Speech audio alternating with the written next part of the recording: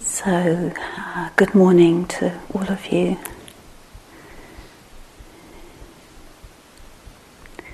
So this morning I'd like to share some reflections around the theme of impermanence, change, anicca. Have you noticed any recently? Maybe. Yeah, one of the great wisdom themes.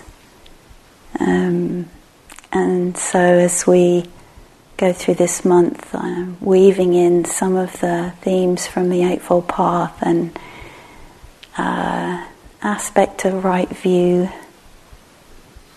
and sometimes described in the early texts as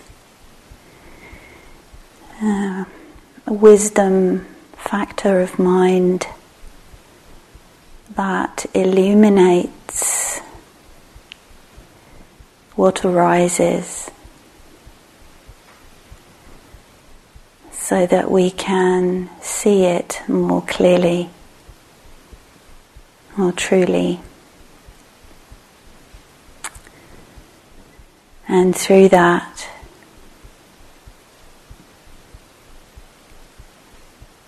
understand and see how suffering arises and how it ceases.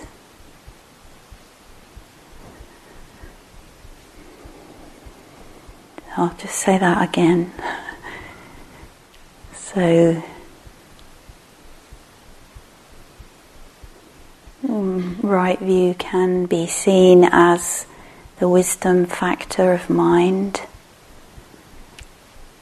which illuminates what arises so that we can understand what's really happening, and through that understand how suffering arises and how it ceases.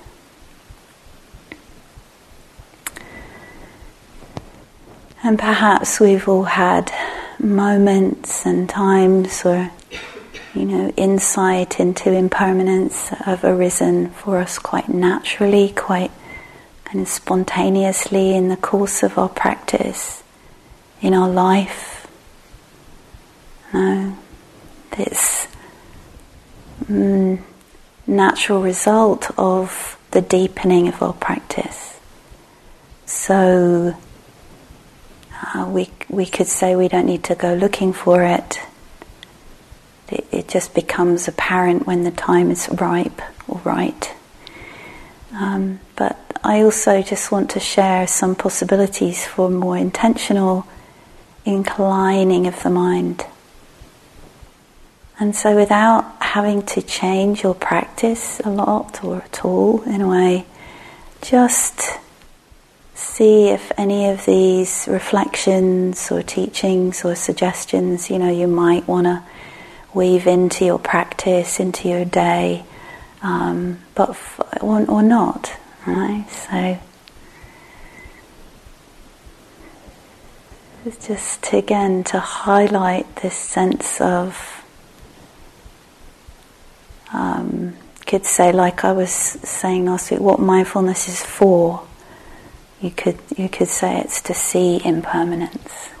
Could be one response. Because that seeing, that direct perception, undermines the dynamics and processes through which suffering is created. Right? So it's all in the service of non-clinging, all in the service of the ending of suffering and stress. And the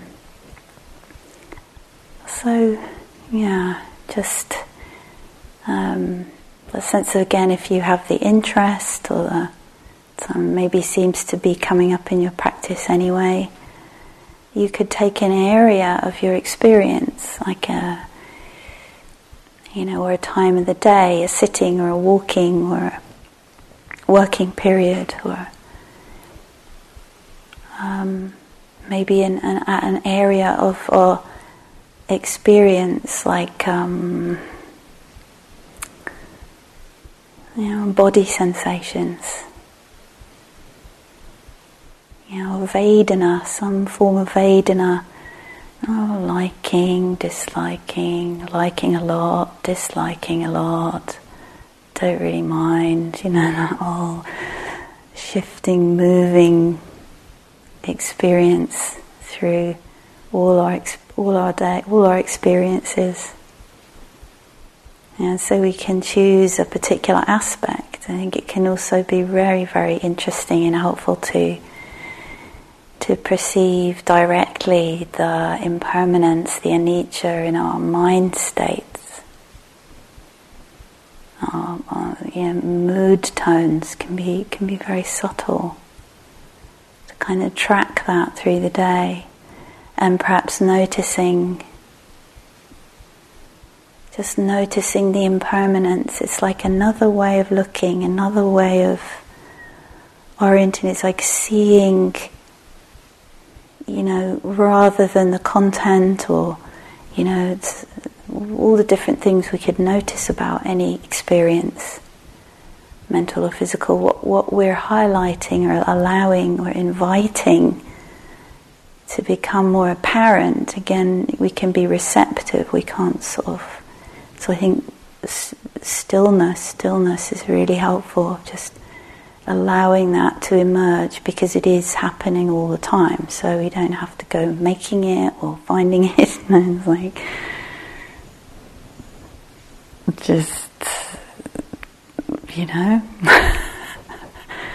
be available, be receptive to that. And if you try this, I find it very interesting that often, because that's a universal characteristic, it's like everybody, all the time, all conditioned phenomena, it kind of can shift the way you're relating to what's happening, because it's just this nature. I think Roxanne was mentioning the wind, and now it's still. And it was cooler, and now it's hotter. And then on a very subtle level, I think that perception of impermanence, of anicca, change, we can use a little note maybe to pop in every now and then. To me, there's almost a very subtle but significant shift. You can just check this out for yourself of,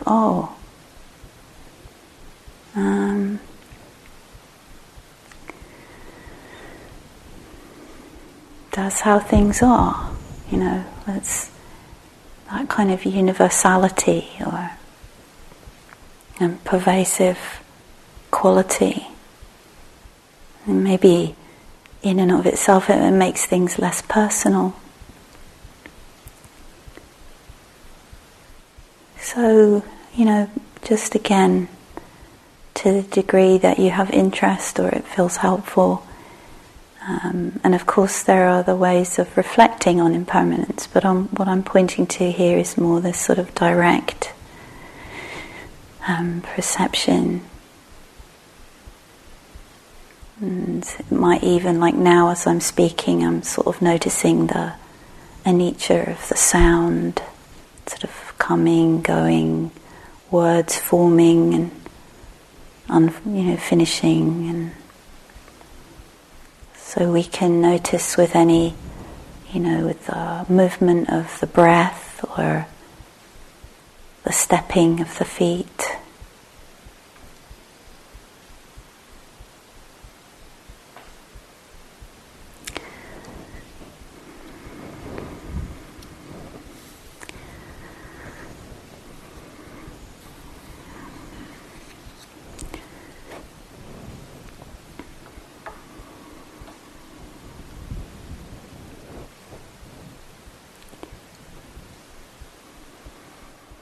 And as with any practice, maybe there is no immediate kind of aha or significant shift. It's just another part of this of patience and experimenting.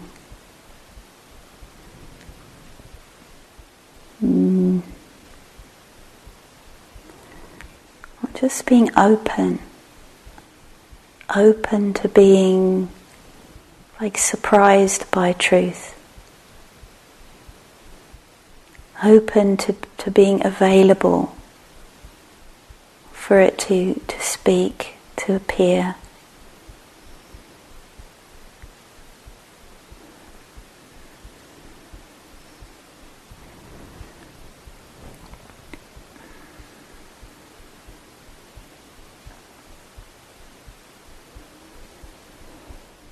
And one thing I've noticed is when the mind is more settled and calm and some clarity and that sort of more settled sense with some enjoyment, what I find is that if I look, I realize that part of that is an alignment with anicca, is an alignment with that aspect of life, aspect of experience. So I think as something is being known, but it's kind of in the background.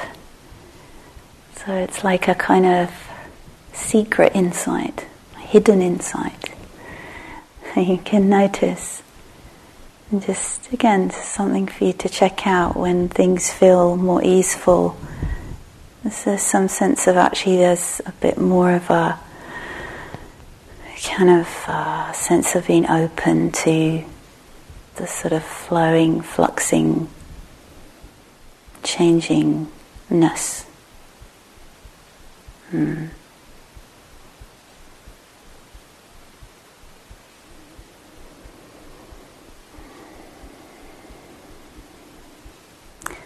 And I think it can be even quite, not a big way, but in a little way, a kind of unburdening. Like putting the burden on the donkey. A donkey that we're friends with, and can carry some weight. Anicca can carry a lot. Maybe it can carry everything.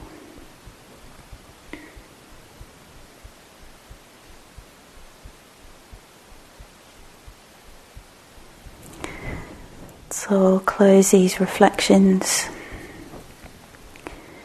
by sharing a teaching from Dzongpa Jamyong Khyentse, which I'll put on the board for you.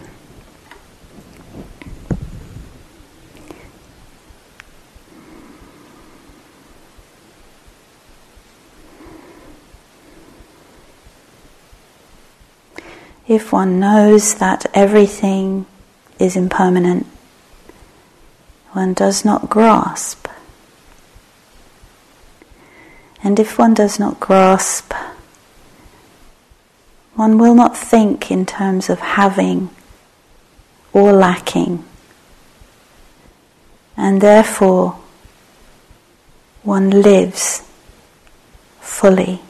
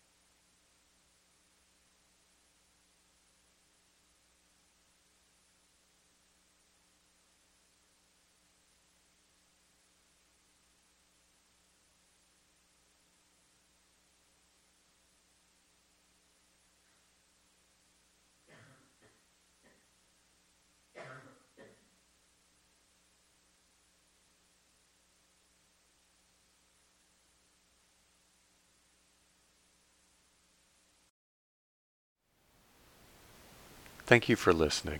To learn how you can support the teachers and Dharma Seed, please visit dharmaseed.org/donate.